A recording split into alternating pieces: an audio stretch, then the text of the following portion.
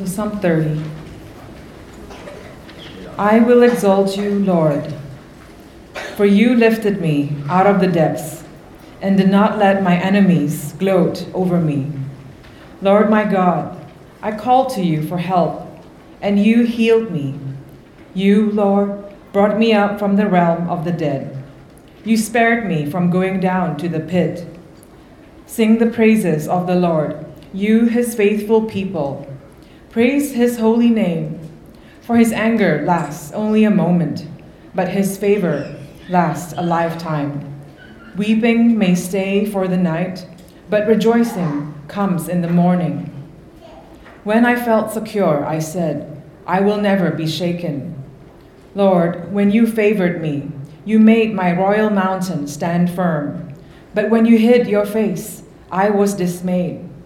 To you, Lord, I called. To the Lord I cried for mercy. What is gained if I am silenced? If I go down to the pit, will the dust praise you? Will it proclaim your faithfulness? Hear, Lord, and be merciful to me. Lord, be my help. You turned my wailing into dancing. You removed my sackcloth and clothed me with joy, that my heart may sing your praises and not be silent. Lord my God, I will praise you forever.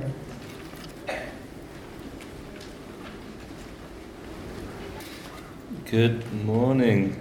Thank you again very much for welcoming us back so warmly. It's great to be back here after so many years away. Let me start, partly by putting my hot water here. The Conrad is as cold as I remember it to be. Let me start by sharing a brief memory from when I was growing up. When we were growing up, we would visit China every few years to visit my grandparents. And I remember one occasion in particular when I would be out with my grandmother. This is one of those days where you're just running errands, so really boring for a little boy. But these days are made bearable by the promise of a treat at the end of the day. And so when I was a child, one of my favorite foods was char siu bao, little bundles of joy you can hold in your hand. Well, we get to the end of the day, and there it is, holding my well-earned treat in my hand. You can imagine the joy all across my face. But before I could even take a bite, someone bumped into me, straight on the floor. Before I could even reach for it, someone stepped on it. I know, it's tragic, isn't it? In an instant, my joy was turned into weeping right before my very eyes. Now, of course, that's a trivial example, pretty low consequences in the grand scheme of things.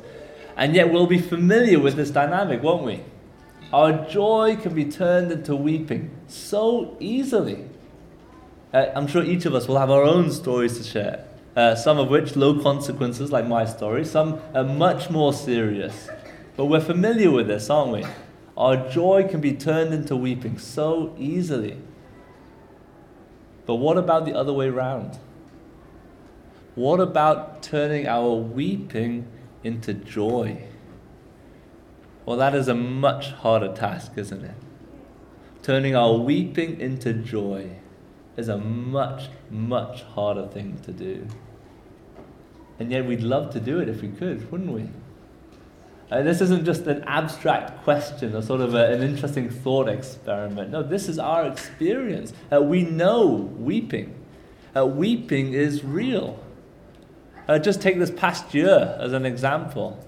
We'll have had all sorts of experiences, ups and downs, and that will have involved a whole load of challenges. For some of us here, I know we'll have had to endure the pain of losing a loved one, someone that we cherish. For some of us, we've been plunged into great uncertainty by a diagnosis from the doctor.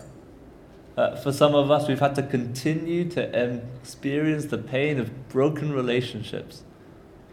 For some of us, it might not be something so specific or concrete as that, and yet, just in the day-to-day, our lives are marked by tears. Weeping is real. And we know it's not just this past year either. It's not just 2022. 2021 had its own tears. 2020 had its own tears, and so on. And so we know that we need more than just the beginning of a new year to fix it. How is it that we could turn weeping into joy? Well, our passage that we're looking at today, this psalm, it doesn't actually answer that question. It doesn't answer the question of how. It answers the question of who. You see, what this psalmist holds out for us today, what this psalm is desperate for us to see, is that there is someone who can turn weeping into joy. There really is someone who can turn weeping into joy. It's this same melody that rings out all the way through the psalm. And so as we work our way through it this morning, it'll be the same tune that we hear again and again. We see it in the opening verses, at verses 1 to 3, in David's salvation. This is what he experienced when God rescued him. Someone who can turn weeping into joy. That's what he experienced. We also see it in his invitation in verses 4 to 5. This is what he holds out to us and then invites us to join in with thanksgiving and praise. And then lastly, we also see this in his reflection in the final portion of the psalm. This is something that he himself has to learn afresh, that there really is someone who can turn weeping into joy. And so with that in mind, why don't we jump in then and begin at the start and look at David's salvation, verses 1 to 3. You see, what David does here is he takes this super simple contrast and he uses it to describe how God has been at work in his life. The contrast is there between up and down, down and up. It's such a simple contrast that even a little child would be able to understand it. I remember our girl Abby, and when she was just beginning to learn how to speak, this was one of her first words. She'd take any object from the floor, bring it on the table and say, up. And then she'd put it back down on the floor and say, down. That's a lot cuter when she did it at age 2, but you get the picture, right? Even here in Hong Kong, we're so familiar with this contrast. I've forgotten how much time is spent going up or down. Escalators, elevators, stairs, constantly. So we're familiar with this contrast. And David takes that and he uses it to describe how God has been at work in his life. Just listen out to it. Verse 1.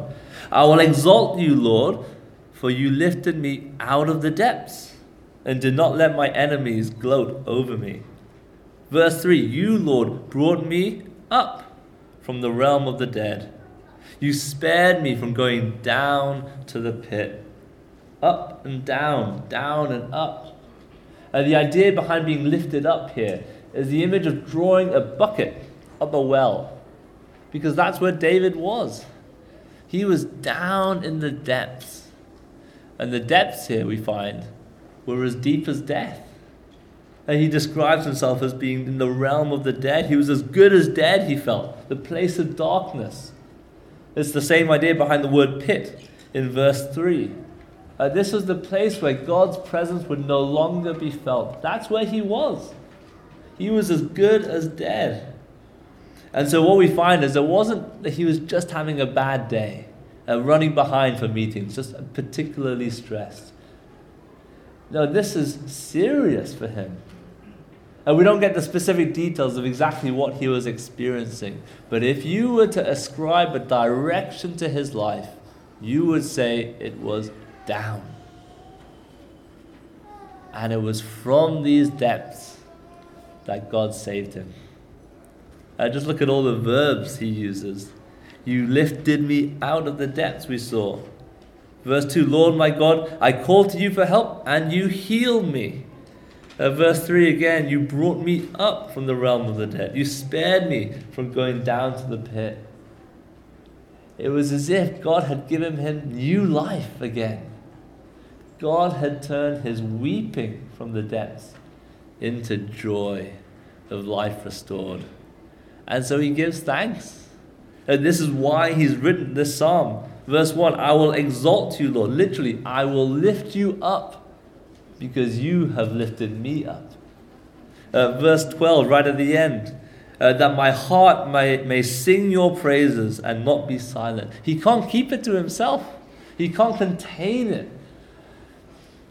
His only response is to sing thanksgiving and praise from the depths of his being because of what God has done for him.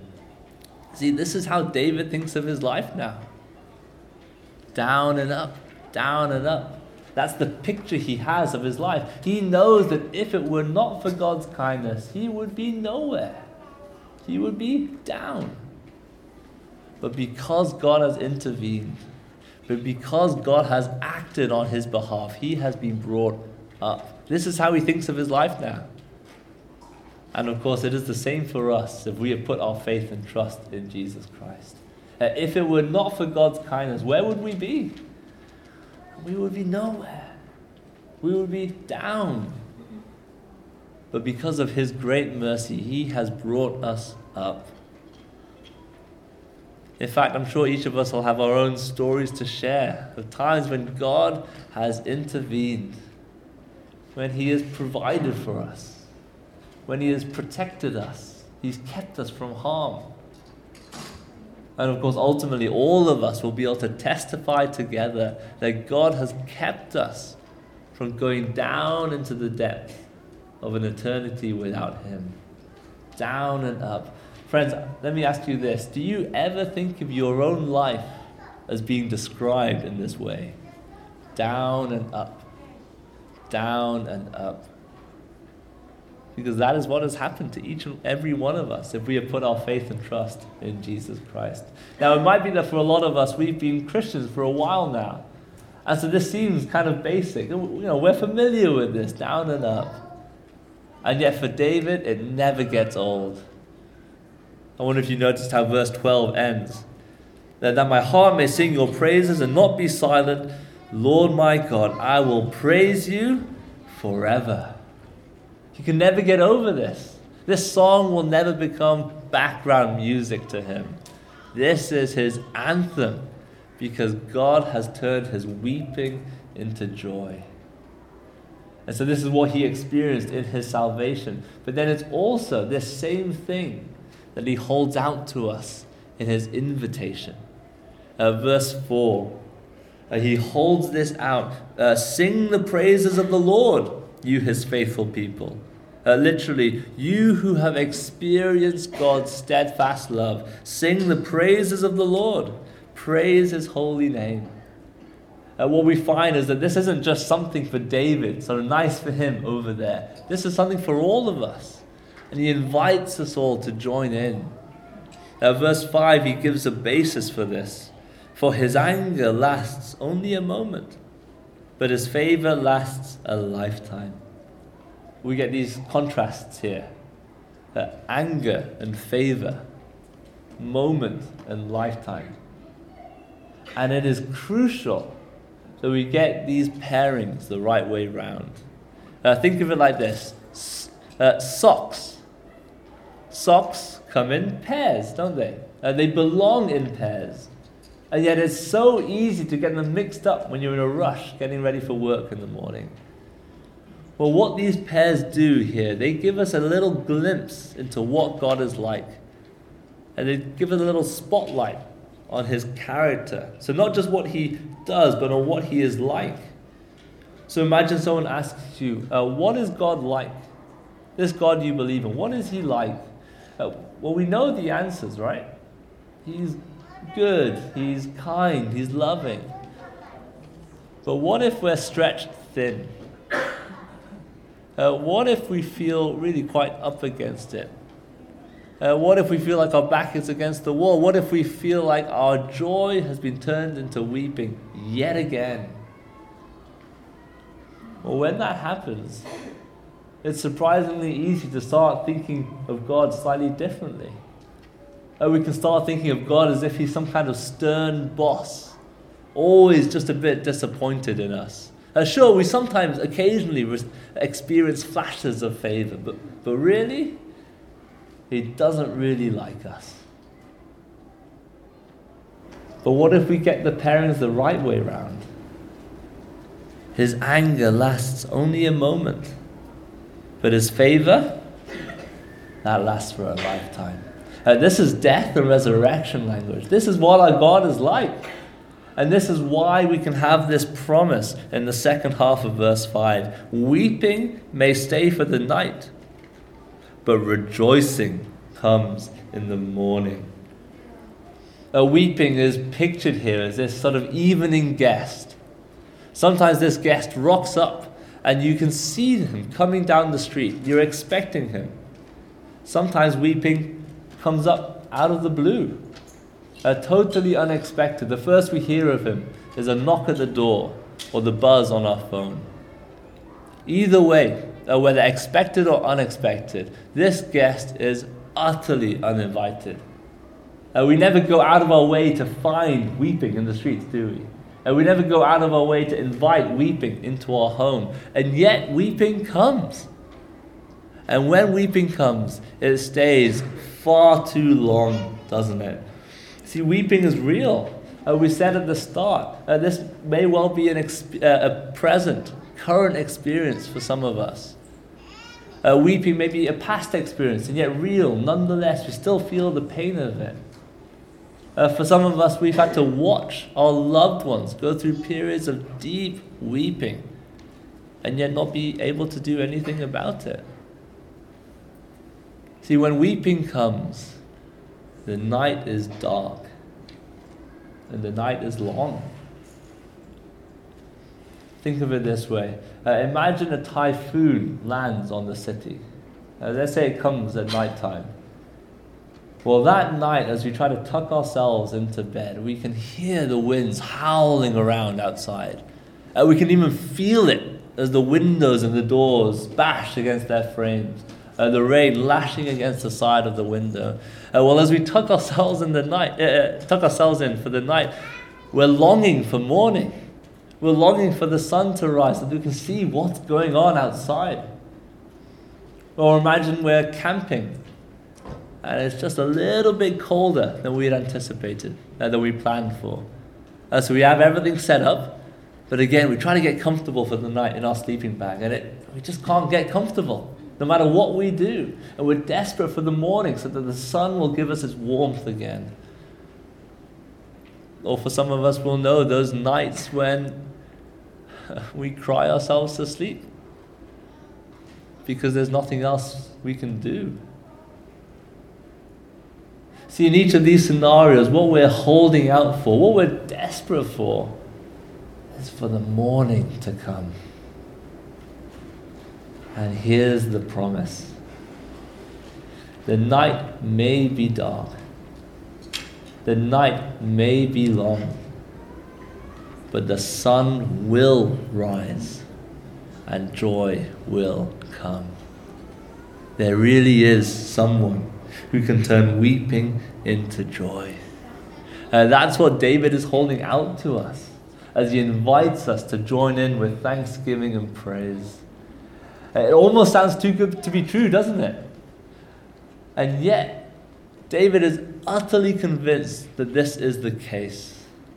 And so how do we get this into our hearts? We like the sound of it, but how does this become real to us? Well, as we look at the final portion of the psalm, what we find is that this is something that David, he has to learn afresh for himself as he reflects on his own heart. And so it'll be instructive for us to look at this as well. Now, you see in verse 6, the scene is much sunnier. The weather is nice here. Blue skies, a warm sun. The idea behind being secure here, being prosperous, is much more than material wealth. It's basically when things are going well in life.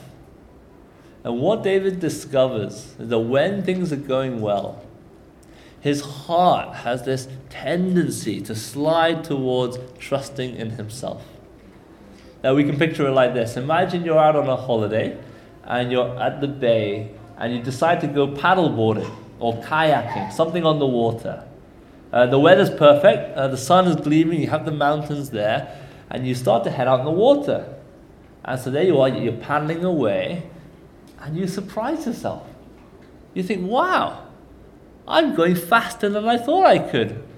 I didn't realize I was this strong, but maybe my gym membership is paying off. I didn't realize my muscles were this big. And so you start paddling away, and you're making it out to the water, and then it's time to go back for lunch. And that's when you realize it wasn't your bulging biceps that took you out so fast. No, it was the current that dragged you out. And now you're stuck far from the shore. Verse 6. When I felt secure, I said, I will never be shaken. Lord, when you favored me, you made my royal mountain stand firm. But when you hid your face, I was dismayed. What David grapples with here is that everything he had, every blessing he enjoyed, he had only by the kindness of his Lord, not by his own strength. And yet he found in himself this tendency to trust himself. But then here he recognizes that if God withdrew himself, he would be out in the cold. Everything he had only by God's kindness. And so what we have here is a picture of our own heart's tendency. When things are going well, we start to think, I could do this. We got this, right? And maybe you have a respectable position in your work. Nothing too glamorous or glitzy, but you're dependable. People come to you for advice. People know that you can be relied upon. Perhaps we have a good education. Or maybe we've got our kids into the right schools. They're on the right trajectory. And maybe our family life and our marriage are just reasonably together.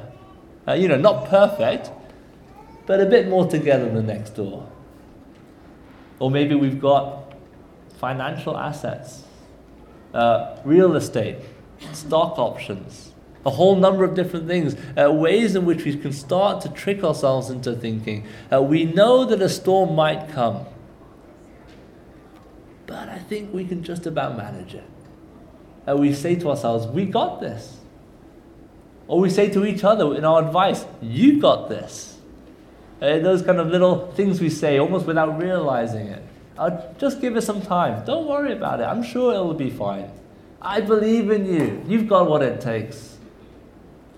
All these different ways in which we start to trick ourselves into thinking that we could turn our weeping into joy.